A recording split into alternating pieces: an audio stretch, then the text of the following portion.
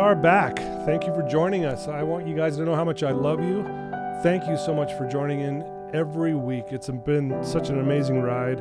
And I want to thank our sponsor, Veracity Networks, for joining us. And again, this is your host, Todd Sylvester, with the Todd Sylvester Inspires Belief Cast. I'm so excited for today. We have another amazing person that I got to meet in person a few weeks ago. It's Scott Porter, and thanks for joining us. Oh, it's so great to be here. Thanks, Todd. Yeah, we met on the set at Good Things Utah. We did, in the green room. Yeah, in the green room, yeah. So that was kind of fun. And it's, I guess it's been longer than a few weeks, but I've been, since then, following you and seeing the things that you're doing, and it's just amazing. And one thing I love about you, Scott, is your passion. You're passionate about what you do. Like, we know that you love what you're doing, and that's why you're so successful, I think. And not just what you're doing now, but so many different things. So let me give you a little background on Scott. Scott is a seasoned entrepreneur and a leader, having been the executive director of 2 nursing homes and a home health agency, co-founded as the CMO, the first all-you-can-fly membership airline called Surf Air. I'm saying that right? Yeah, that's right. That's amazing. You owned your own airline. You co-founded and launched the game of reverse charades, co-founded an international nonprofit organization called Singular Humanitarian, and been a management consultant with Gartner. Is that how you say that? Correct, yeah. Inside Out Development and General Assembly. He holds a BA in Public Relations and an MBA in International Business, Marketing, Entrepreneurship, both from BYU, as well as an MA in Spanish from California State University. He was born in Arizona. He's a brand experience consultant. He loves tacos. He's got a website called Search for the Perfect Taco, and that place is amazing. I love it. You founded and currently own and operate Utah's only gourmet churro business, San Diablo Artisan Churros, now delivering those deep fried happiness anywhere in the U.S. In party kits, I guess what you call it, right? Yeah, totally. And anyway, the list goes on, and you're passionate about tacos. I can't wait to figure out why. I love tacos too, but I can't wait to see what you come up with there. Well, but maybe next time we meet, we'll meet over tacos. I would love that. Yeah, I would really welcome that. But thank you for joining us, Scott. It's so great to be here. Thank you, Todd. You bet. I love what you're doing, and just honored to be a part of it all. So thank you. Yeah, you bet.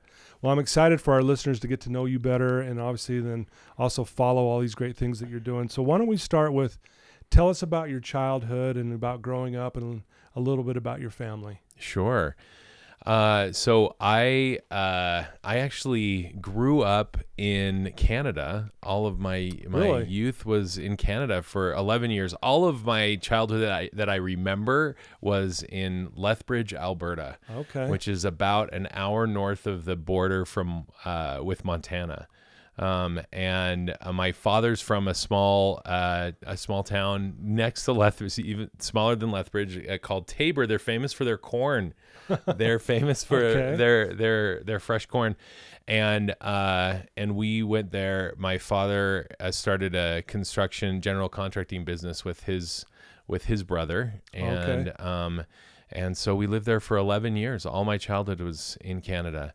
I, however, was born in Arizona, but I did not find out that I was a Canadian citizen until I was like 28 years old. Are you serious? I know. It's the weirdest story. Yeah, that's my hilarious. mom loves this story, but the short version is that I fast forward from my childhood in Canada. I was living in Seattle at the time and flying into Canada for the first time. Yeah. And all of my other previous times crossing the border, and this was pre 9/11, and so border crossing, you didn't even show ID. Wow. Like You nothing. Just drive across. Yeah, you We're just good. drive across. I mean, they stop you and ask you questions, but you just drive across. So I didn't even think that I needed anything other than ID to get on the plane. So I get there and they're like, we need your passport. So I'm like, my passport? I'm going to Canada. What do I need a passport for? And they're like, well, you have to have. I'm like, gosh, that would have been nice to have known right go before I got here. And then this was pre-cell phone too, so this is actually a scary story because do we even remember what life was like then? So I went over to the payphone, remember those? Yeah. And I was just praying that someone would answer, and I called my mom Collect. Remember that? Oh yeah. And so she answers. I'm like, Mom, I'm sorry I don't have time. I'm going to Ryan's wedding in Canada. I need they're saying they'll let me on the plane if you can send them a copy of my birth certificate. They can fax that. I mean, this obviously would never happen now, but yeah. So she's like, well, just tell them you're Canadian. I'm like, but Mom, I'm not. I was born in Arizona. No way. And she's like, yeah, I know. I was there. and I said, okay, well, wait, what? I'm Canadian? Yeah. Why have you never told me this? She's like, all of you I've registered as dual citizens. Anyway, it was like, I'm like having this identity crisis in the phone booth. Right. And so I go back to the flight at the counter and I say, well, turns out I'm Canadian. And she's like, okay. That's so weird. And so anyways, my mom faxed her the thing. I got on the plane, went to the wedding. But yeah, so that's Canada is such an important part of my childhood. I loved my time. We lived in the city, but so many of my friends lived on farms, right on the edge of the city. And so I like sleepover. It was like, have you seen Stranger Things? Yes. Okay, so that was my childhood. Oh wow! Right? Okay, it's just cool. like I mean, except for the upside down and all of the craziness. Right. But like the sleepovers, BMX bikes, forts and exploration and just we had an amazing experience with as a kid. I had a wonderful childhood. Growing up, best friends across the street. Our families did everything together. Oh, that's cool. It was very cold for a lot of the year. Yeah, that's how I envision. I've never been to Canada, so in my mind, I'm thinking it's cold winter the whole time. Well, not the whole time, but like sick. Like. But there was really. I remember like Halloween. You get bundled up. It was literally like, I can't put my arms down, like Christmas Story, right? Yeah. Where and then you put your costume on top of your bundled up, and so you look like this Stay Puft Marshmallow Man, like, or walking down the street to get candy. But it was, my childhood in Canada was amazing. Some dear friends and just a wonderful community. Yeah, awesome. So it set the stage for a lot of how we were and what we did as a family. So I'm the oldest, and I have 4 sisters and a brother. Okay. And so almost like 4 of them were born in Canada, and then we moved to the United States when I was 13. We moved to St. George, Utah. Did your parents tell your other siblings they were Canadian, or everyone else knew? Yeah, exactly. Right. My mom seriously loves this story so much. She's like, it's "What so do you?" funny. I still think I just can't even believe it. But anyway, it's a great story. I love it. All of them knew that they were dual citizens, but I was the one with the identity crisis. Yeah, it's funny. They probably just assumed, well, he already knows. Right. Well, so how were you as a kid? I mean, how did you carry yourself? Were you an outgoing type kid, or did you kind of, it sounds like you just, like you said, you had a great childhood, so it sounds like you're just out doing stuff. It was it's interesting to look back, and as I was thinking through preparing for our conversation, I was thinking about the trajectory of my child and how I was at different stages, and I was I grew up with my friends, so I never had to make friends. And so I was like super confident, super outgoing, fun. We were like always on the exploration. We were making forts. We were like exploring the neighborhood. I was an entrepreneur. I created my first business I started was when I was like 9 or 10. I created a neighborhood newsletter. And so I interviewed my friends' parents about their vacation and what they did for work and all these crazy things. And then I typed it on the typewriter underneath the stairwell that was my office in my house in our basement. Wow. And then I sold it back to the neighborhood for like 25 cents, and they got a Xerox. I mean, this is like dating me. I'm sure anyone that's a millennial is listening like, I don't understand those words. Guy talking about? Yeah. So photocopy of the newsletter I sold to everyone, back to everyone. So it was it was always an adventure, everything. Yeah. Games, fun. We played pranks as kids. Yeah. Like, it was just it was a really amazing, so fun. And I think there was an interesting, so when I turned 13, or when I was 13, my family moved to the United States. And we moved to St. George, Utah. Okay. Small town. Yeah. Where the predominant religion was the Church of Jesus Christ of Latter-day Saints, and I am a member of that church as well. And but I had always been a minority faith in Canada. Yeah, right. Yeah. And now I go to a place where it was and I was 13, really awkward. At least at an awkward stage. Sure. And I was like fish out of the water, and it was tough. It was a very difficult transition for me. Everyone else's friend groups were already well established. I was awkward. I started to get zits, and I was like not super coordinated yet with like sports and different things like that. And so it was a really tough transition for me, and I was slapped in the face with this, like, who am I? I don't even feel like I'm myself. I don't feel like I know that I'm an outgoing person. I know that I am fun. I know that all these things, but I felt super self-conscious. Really became really just awkward. It was awkward, and I'm like, gosh, kids can't always they're not necessarily always the nicest and most welcoming, and in a more kind of cloistered community, so to speak. And so it was tough. And then we were there for 3 years, and those are some hard 3 years for our family. Mm-hmm. And then we moved to Vegas. And I remember when I was 16, I was like, you know what? I need to become who I really am. And I remember conscientiously. Oh, here was the other thing I didn't even mention about moving when I was in St. George. I had what they would call a weird Canadian accent. And I literally remember saying, I don't remember necessarily saying to my mom, but I remember thinking and conscientiously making the decision, I am not going to speak like that anymore. Really? So I stopped my Canadian accent when I was 13. And then when we 3 years later, moved to Las Vegas, I'm like, now's my chance. I can be who I really feel like I am. Wow. Like, I'm outgoing. I'm fun.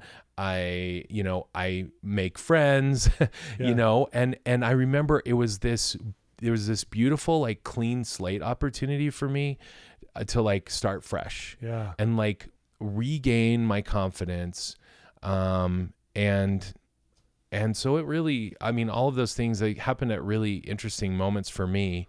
We've talked about it with my siblings about how they handled all those different things with their stages of development. Sure. But yeah, it was. Well, I'll tell you, moving for kids at a young age is a tough thing.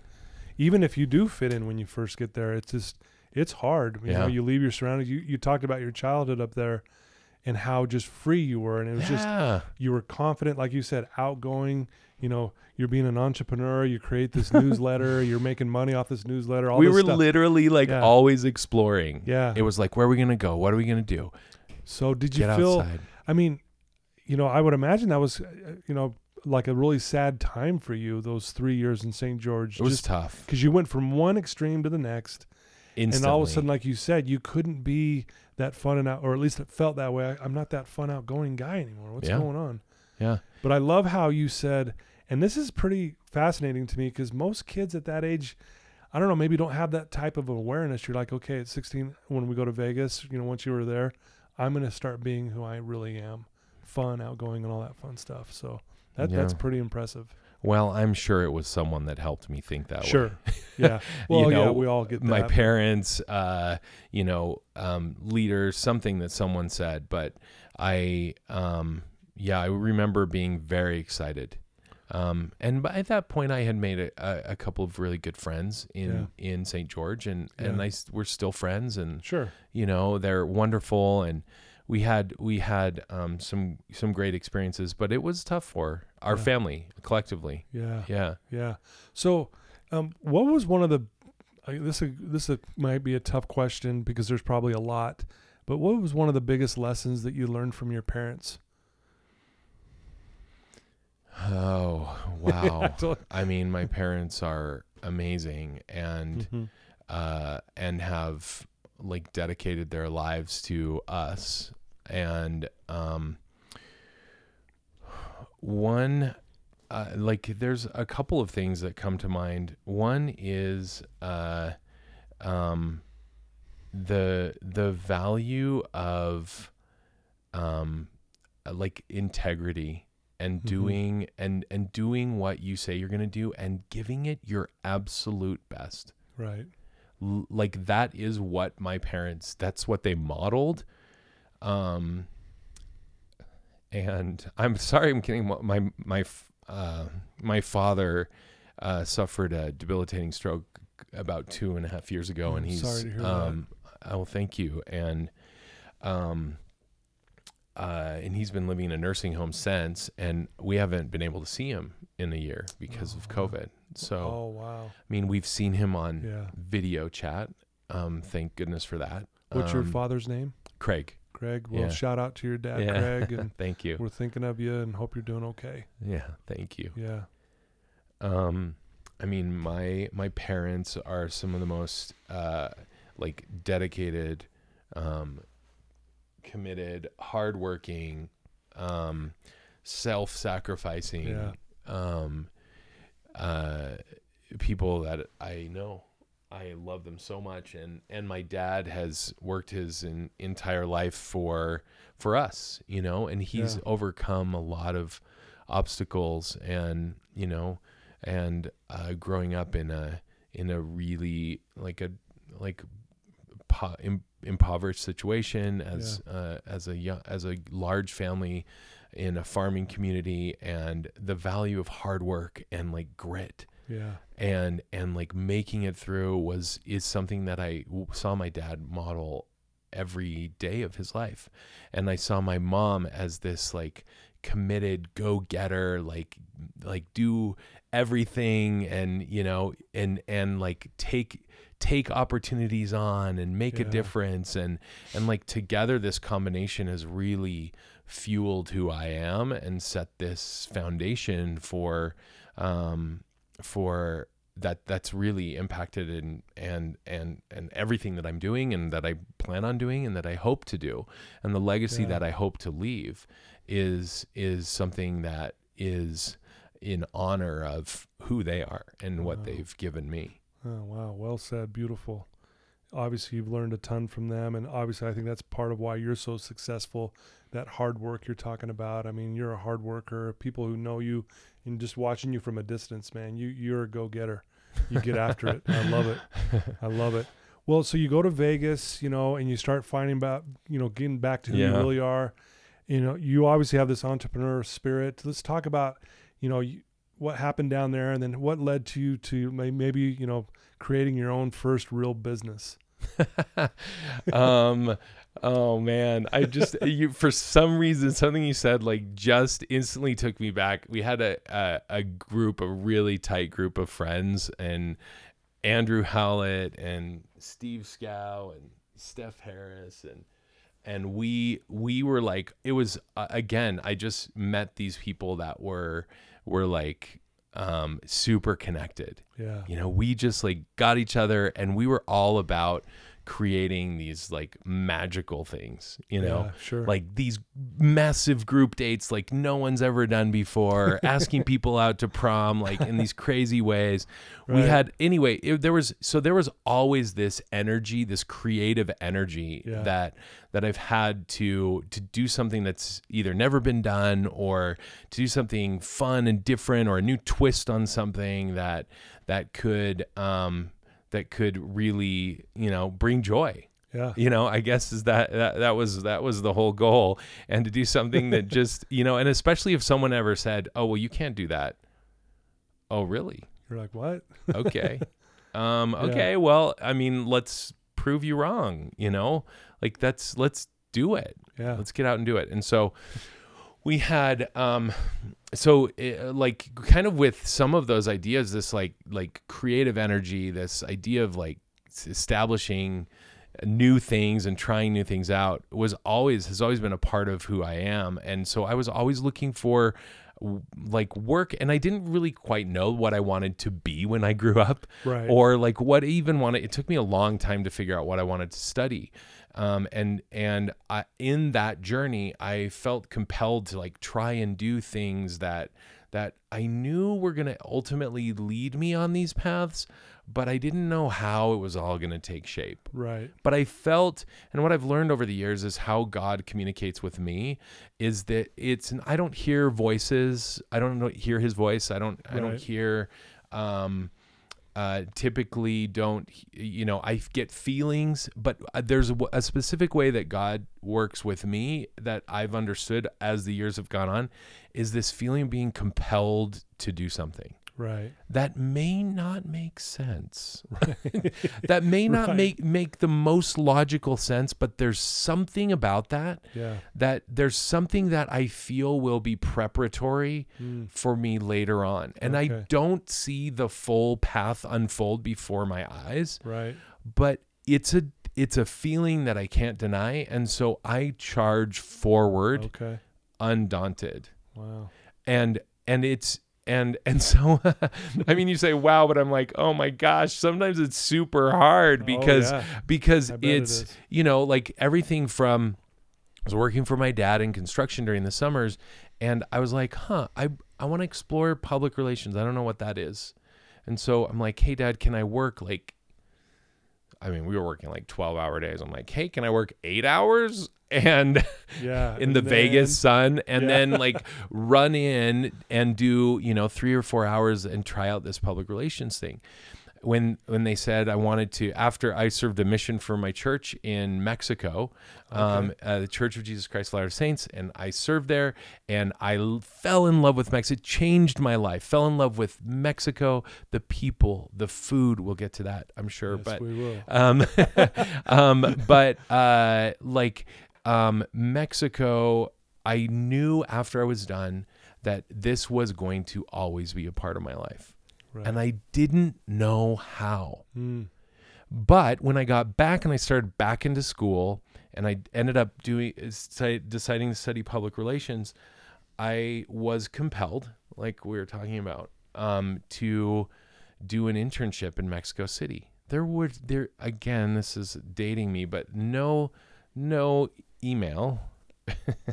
and so I had to like rent those or buy those calling card things to do international calls. Oh yeah. And you remember those? Oh yeah. and so I'm like this poor college student. I'm trying to land this internship in Mexico City is where I wanted to go. Okay. And that's just, I knew that that's where I had to be. Yeah. And I just dogged it down. There were no resources at BYU to help me get there.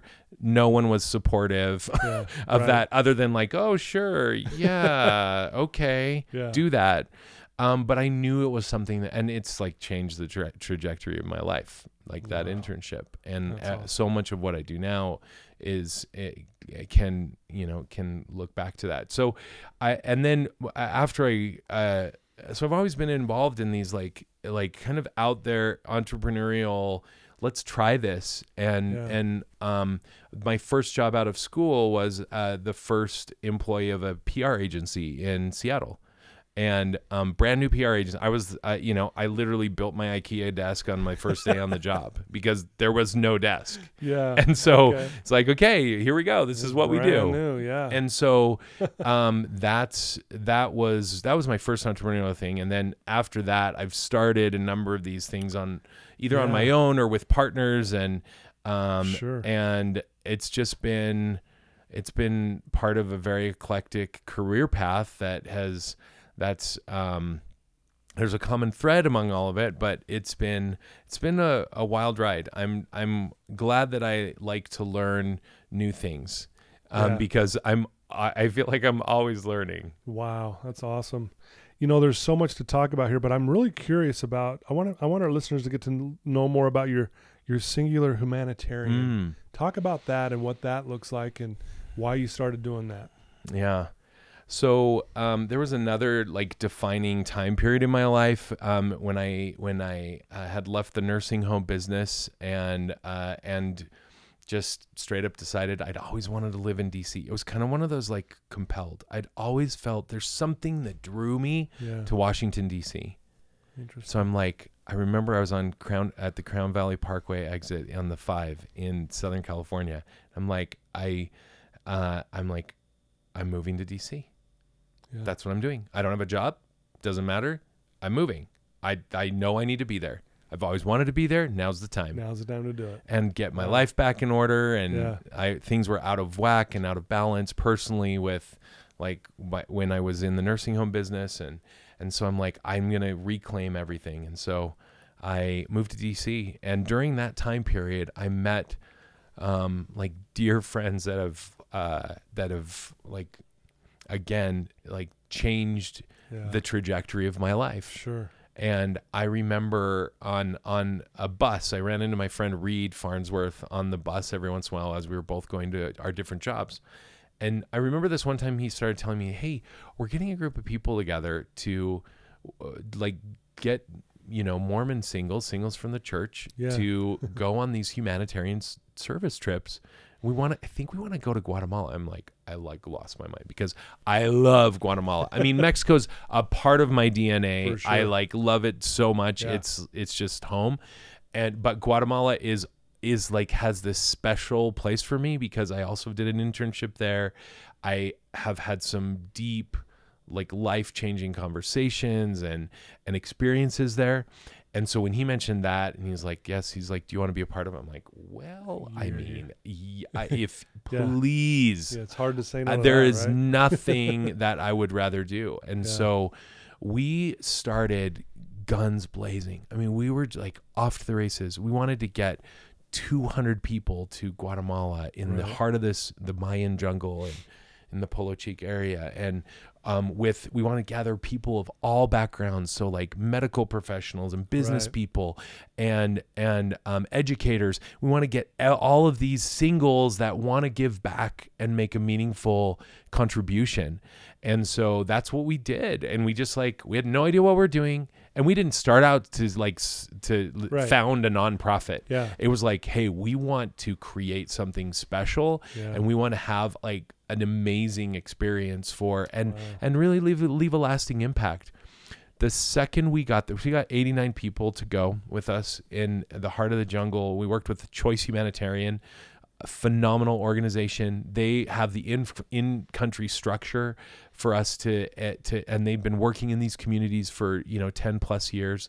And so we're we want to be a part of this, and we're going to bring all these people. Let's make a significant impact. We helped start water projects when we started the foundation for the first secondary school in that community that they'd ever had, and it had been a dream of that community forever because it was too cost prohibitive for them to send kids outside of their community. They didn't have the funds, and so education after 6th grade would stop.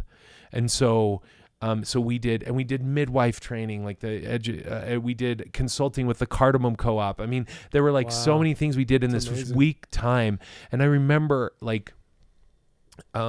within really, it felt like within hours that we got there, and they had this glorious welcome for us. And felt very unworthy of a welcome. Like, we're just here to work. Like, you don't need to throw us a party. But we're we love you so much already. Yeah. And so I remember we got there after, and it felt like immediately it's like, oh no, we have to do this again.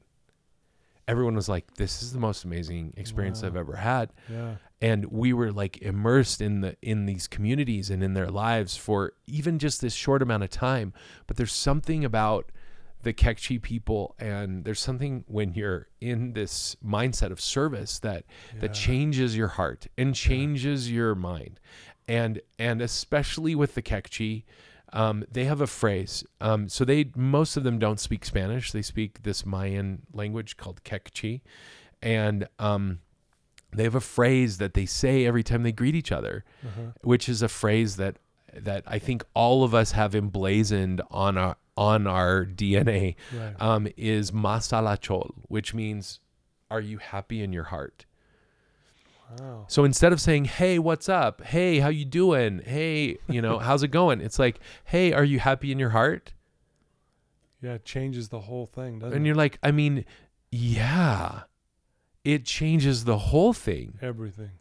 It's a complete paradigm shift. Yeah. Like, well, am I happy in my heart? Yes. Unbelievably happy in my heart now that I'm here with you, and now that you've changed my perspective on how we interact as human beings on planet Earth. I love that. Yeah. Are you happy in your heart? And it's something that none of us that have been there together can ever forget. Yeah. Well, I love, as you say this, I'm like, I'm going to start asking my kids that, my family, and I'm going to start the first time when my client sits down, I'm going to go, are you happy in your heart? And just see where that goes from there, man. I love that. And I love the other thing you were saying, about the being in a position where you're serving someone else. And I just did a post on this today. Like, if we want something, we give it away, and then you've got it tenfold, right? Usually. So you go there and you're giving away your time, your energy, your love, all of it, right? And you get it back, like you said, tenfold. Not to make this about me, but like when I gave that money away to Lindy at the Lemonade Stand, I was giving it away, and I got my life. So thank you for sharing that. That really was so touching, hearing you say this. And obviously you got emotional a little bit too.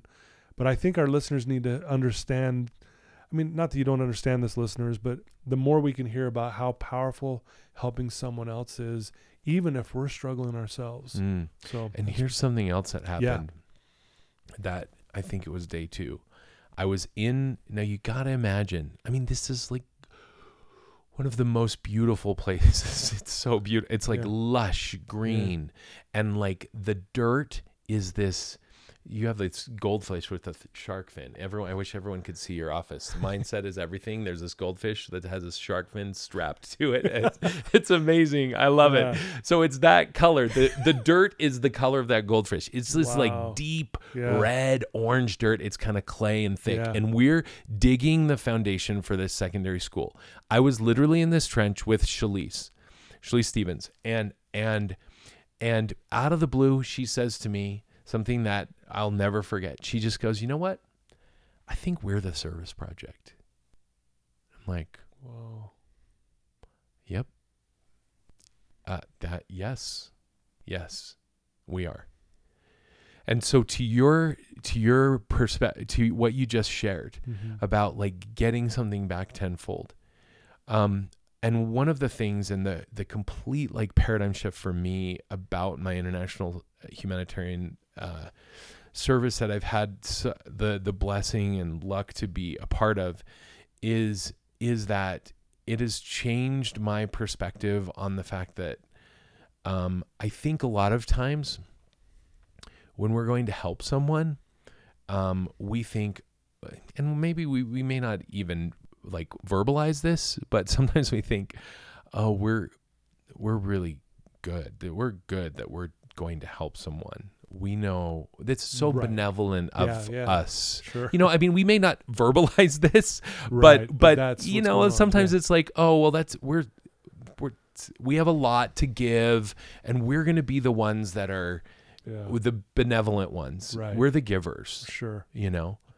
And so what ended up happening that's completely changed my life was this shift of like, you know what? No.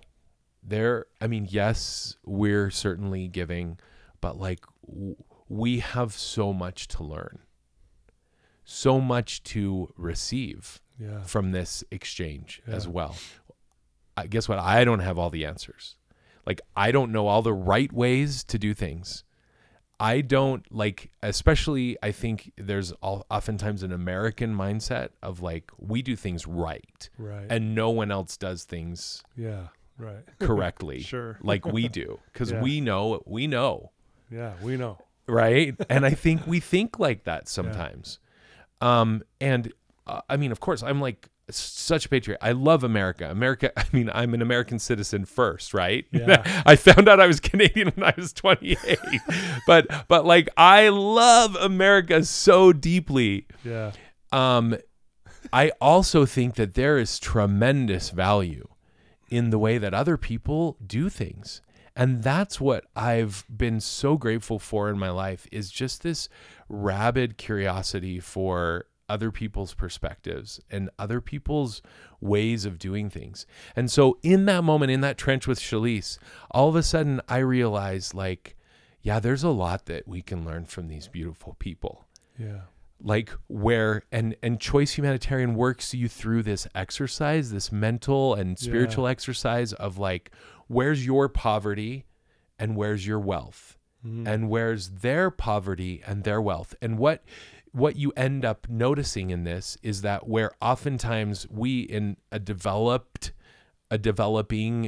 like economy or with lots of opportunity and resources, we are wealthy in certain areas and we're poor in areas of love, of community, of connection, and then you see this wealth in the Kekchi. It's like if Juan needs to build a house, like we go help Juan build his house. Like we're not like, hey, you know what?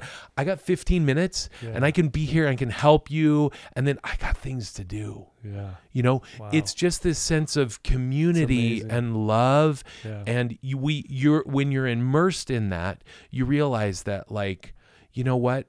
There's so much, and we're so much the same all over the world. Yeah. All over the world. No matter what our socioeconomic backgrounds, our cultures, what we eat, language we speak, you know, how we look, it doesn't matter. Like we all need to be loved. We all need to be, all need to belong. We all, when someone falls down and they don't get hurt too bad, we laugh. It's funny, you know, like when there's something that happens that we celebrate, we want to do it with music and dance all over the world. Like that's what we do. Yeah. We all eat, thank goodness. Right. And when we cut, we bleed. Like this is, I believe that we are so much more alike than we are different. And so the sooner what that moment in that trench did for me was helped me realize that I have so much to learn from the examples of other people and how they're wealthy in different areas of their life, and how I need to receive that. Yeah. And I'm weak in those areas, and so I want to be like you. Wow. Because of who you are. Yeah. Wow. I'm so glad I asked that question about Singular Humanitarian, because I knew there was going to be some gold there, so to speak, for all of us to hear. So thank you so much for sharing that. That was like, you're welcome. Really hit me hard. It's something that has changed my life. We've done, dozens of expeditions around the world, and amazing. and along those lines of like, are you happy in your heart? I remember the first time I went to Nepal, and you may know the phrase namaste. Yes. Which means, loosely translated, I mean, there's all sorts of interpretations, but like the divine in me recognizes the divine in you. That's what namaste means, or something very close to that. Yeah, sure. And that also, I mean, we could spend hours and hours in lifetime talking about that. Yeah. That idea of like recognizing the divinity in someone else and honoring that. And I think if we truly, truly believe that, it would dramatically impact how we treated each other. Yeah. With kindness and realizing that, everyone's going through their stuff, but yet we all have this divine potential. So how do we honor that in everything that we do? And that is very much a way of life in Nepal. Yeah. And there's a gentleness and a meekness and an honoring sense of that. There's a lot of fun in Nepal as well. Sure. But there is very much the Namaste mentality is real, and it goes, and it's so in alignment with this. Are you happy in your heart? Like, do you love other people? Right. And are you happy? Wow. That is so well said. Beautiful. I want to talk about, you have this website called Search for the Perfect Taco, and you are passionate about your love for tacos. This is true. I want to hear the story. I've got an idea now, but yeah, tell us, why you're so passionate about it, and and what this website's all about, and what you're trying to do with all of that. Yeah. I mean, this is literally like a lifetime of like searching for the perfect. I mean, as you know, because we talked about this, I grew up in Canada, not like this mecca of Mexican food. No. However, my mom grew up in Arizona and was from Arizona. And so she had some of that Southwestern cuisine in what we had growing up. I realized the other day that we had a pet cat, which is very odd because we didn't really ever have many pets, but I named my cat Taco when I was like 6 years old. It was an omen. Like it was meant to be. Yeah. And then I lived in Mexico, and that's just solidified everything. So I've just, love of the food. And then ever since then, I've just been on this lifelong search for amazing tacos everywhere I go. Yeah. And so, about 5 or 6 years ago, I realized that I when I left the airline and had this kind of opportunity to recalibrate and like, where am I heading with my career? What am I doing? And I had this passion for and realized that there were some over the years, like I've been involved in a bunch of different service industry businesses where I realized that in the trainings that I've done, I've used the taco experience as this beautiful showcase for like amazingly simple and basic things that they do that create this remarkable experience that make you come back for more. You become fiercely loyal. You tell everyone, you're like, this is the best taco place. I go, like Juan, he gets me tacos exactly how I want them, right. and I realized that I'd been sharing all these experiences of like essentially like a world-class customer experience, but at these taco trucks or at like, a place that's where you would almost least expect to have this master class to learn these beautifully simple things. Yeah. And I'm like, you know what? We got to take this message to the world. Right. We've got to take this message to the world. Everyone needs to realize that there are not only can you have the best food on the planet, but you can also have these like unexpected moments of, oh, wow, that was really nice. Like, I feel like $1 million. Yeah. He remembered my name. He remembered what I ordered. Yeah. And he wants to give it to me. And guess what? And they're so nice. They have like limes here ready for me, toothpicks. They anticipate my needs. Yeah. And it's like, and really for me, the taco is this beautiful showcase for all of the virtues of Mexican culture, which is all based on this idea of human connection. It's like mi casa su casa, which is another phrase. Like, that is real. I remember as a missionary, it was like one of my companions was like, I really like your tie. Can I have it? I'm like, at first I was like, sure. Exactly. It was like my American mindset of like, mine, wow. Of like, and it's like, no, can I have it? It's like, I had to like get into that. You're like, okay. Yeah. Like literally when they say mi casa su casa, it is legit. Yeah. Like you come in and that is your house. Yeah.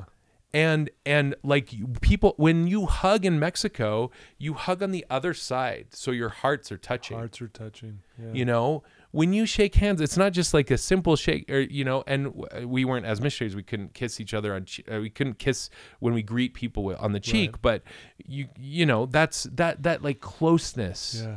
That human connection is so real. Yeah. And so and food is like one of the languages of love, right? Sure. And so it's like, yeah.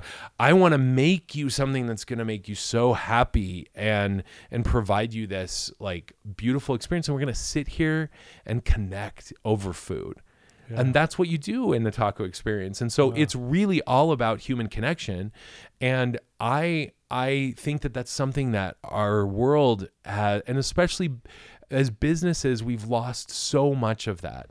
Right. We've lost the like general store type experience. I agree. You know, like Little House on the Prairie, yeah. where you walk in and like Mr. Olson says, "Hey, you know what? I just got these cowboy boots and you're gonna love these." Yeah. You know, right? And they're like they're my only pair, but I thought of you.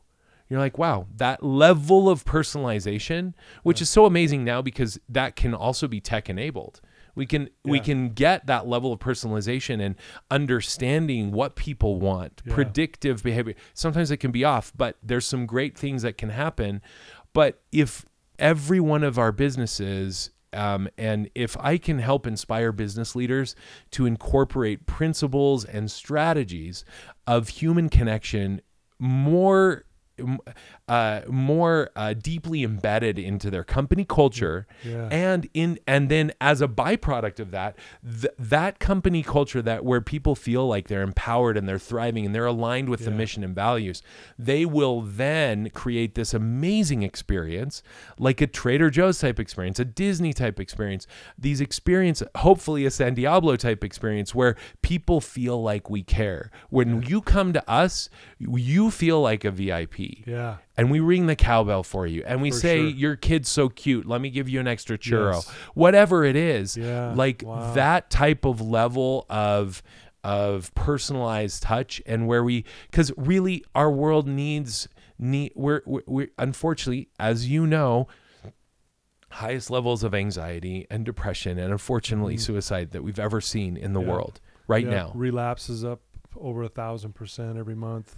I mean, you know, it is. And you talk about that human connection, and I got to point something out because you definitely are a man who practices what he preaches.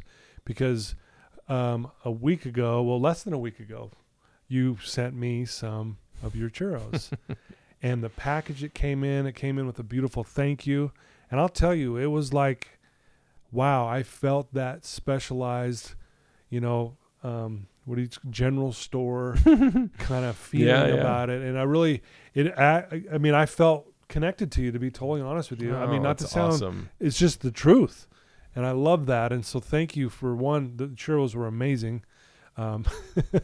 San Diablo. Deep fried happiness. Yes, that's what we say. Deep fried happiness. Absolutely. You deep fry it, man. How can it be wrong? But I just want to point that out that it's kind I hear what you're saying. And that's what you do as a consultant, right? You're trying to help these businesses incorporate this back into the game. Right? Yeah, absolutely. And the taco is just the beginning of the conversation. Yeah. It's like, hey, let's go there and we'll get inspired. And then guess what?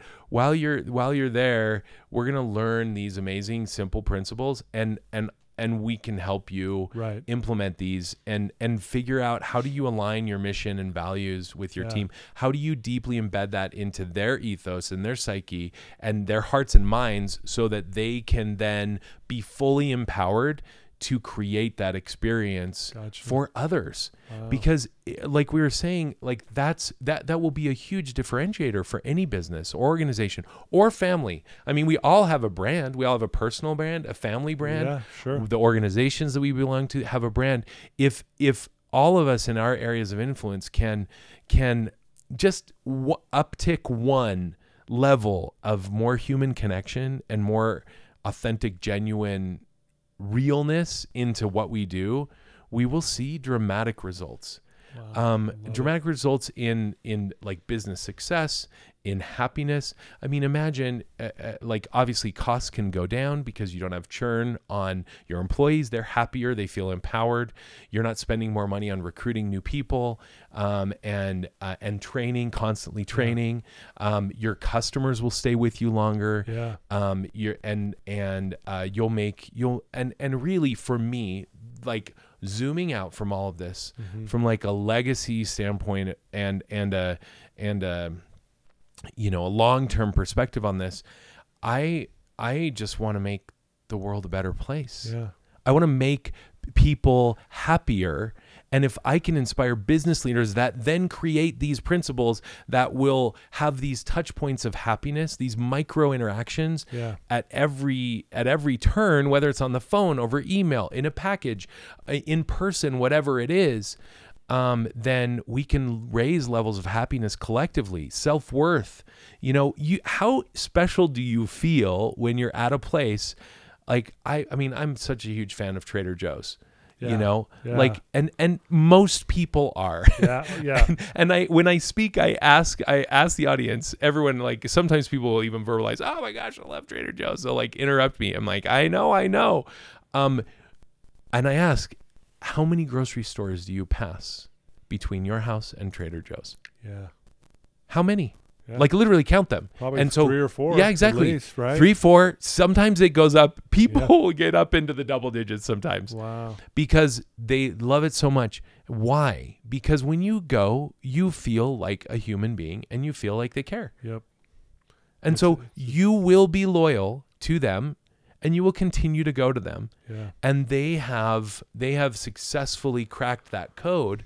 And so as business leaders and leaders in any other area of influence that we have, if we can incorporate these ideals and principles and create systems and frameworks to actually, so like Chick-fil-A, no matter whether you're going to Chick-fil-A here in Salt Lake City or you're in North Carolina, you say thank you and they will say, it's my pleasure.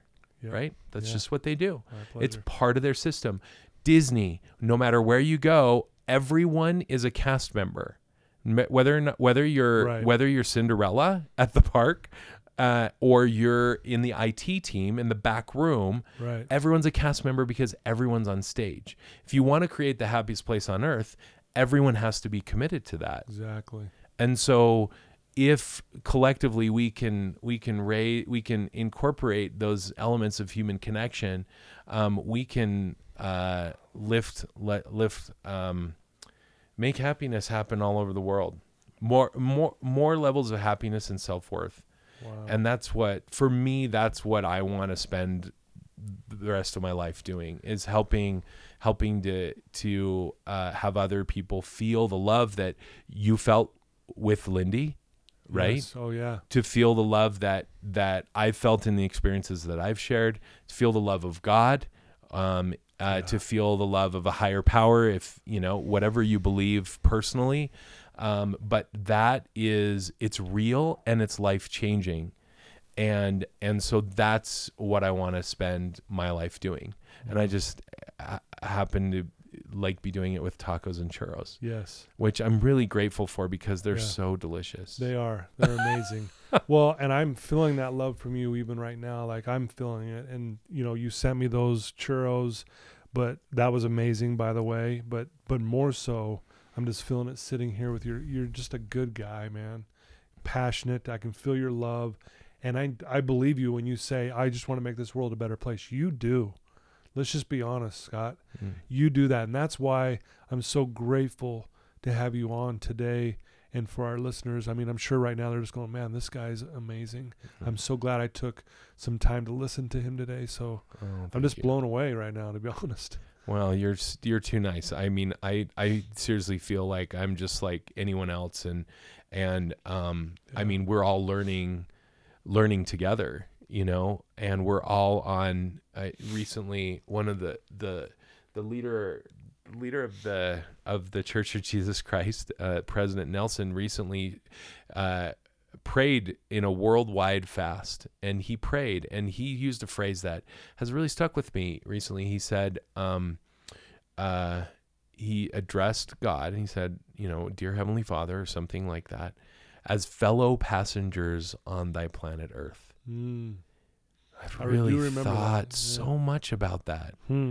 Like, we are literally all just passengers on this earth together, learning, growing, messing up royally, right. Not doing, not doing what we think we should all the time, really having and really being successful at some things, and celebrating the small wins and doing great things, but we're literally all just passengers, like learning and going through life together.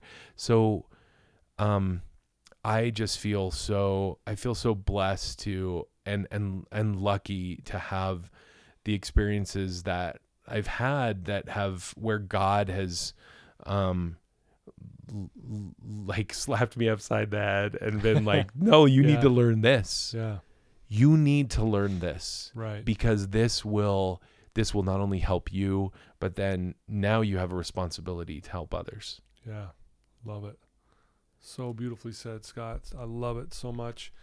If people want to, I want to talk about a couple things. If people want to reach out to you and find you, what website would they go to and learn more about what you're doing, even when, as a consultant and all these other things that you're doing?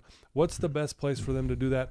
And then you had a really cool idea before we started, like maybe doing some sort of a giveaway. So let's maybe talk about getaway that. Sounds good too. Did I say getaway? But let's do both. You said you said both, actually.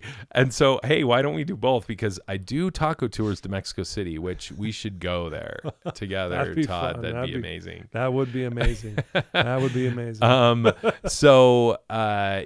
would love to stay in touch with everyone and connect with you.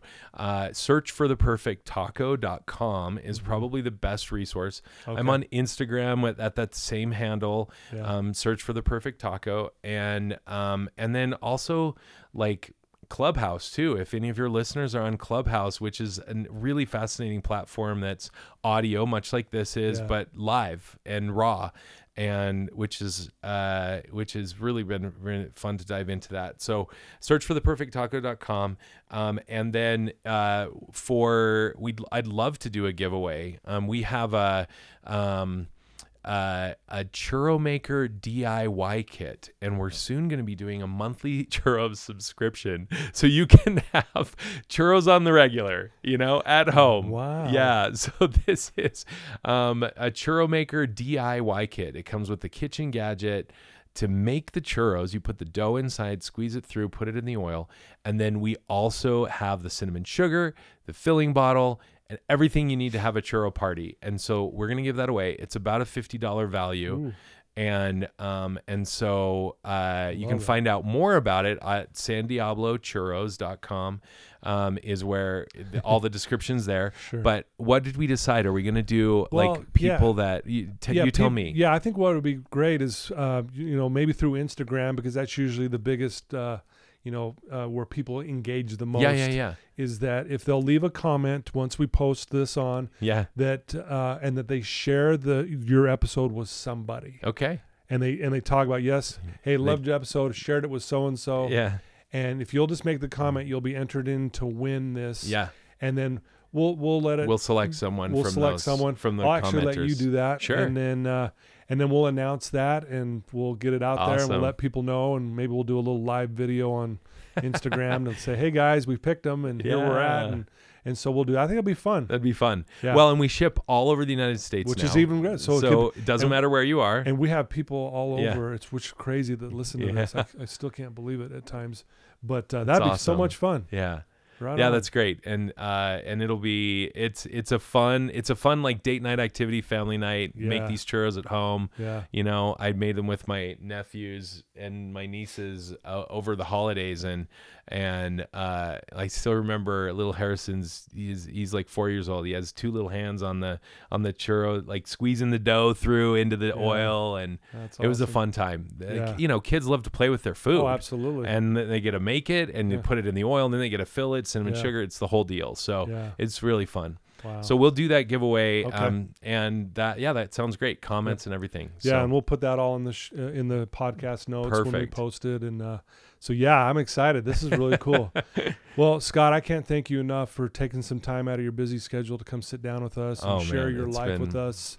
My pleasure. I know there's so much more we could talk about, but man, you really touched on some really powerful principles and I think ultimately, I felt your love and passion, and that was amazing. And I know our listeners are feeling that as well. So thank you so much, Scott, for being Todd. you. Yeah. Seriously. No. Well, that's very kind of you. And I likewise am so grateful for the platform that you have and your heart that you share with others and the love that you've shown me in our like brief moments that we've had together, which has been very real. I mean, we've like, I mean, the listeners can't necessarily see us, but we've been like wiping away tears throughout, like way before we started recording. It was just this instant bond, and I'm so grateful for you and who you are and what you've dedicated your life to. And I know that there are thousands and thousands of people that feel the same.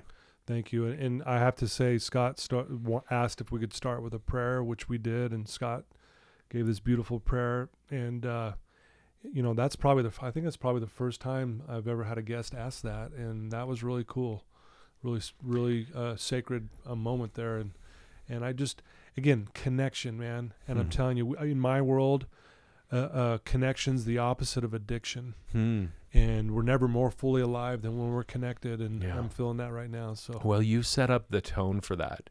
I remember I stepped out for a minute before we started, and you had set up already that tone at that level where I felt comfortable enough to ask that, where like I mean, more than anything else, wanted what we had to say to reach someone and help them feel love, feel like, are you happy in your heart? And if you're not, like, please be happy, because we can, there's love. God loves you. Someone loves you. Sure. We love you. We love you. Yeah. Exactly. Of course.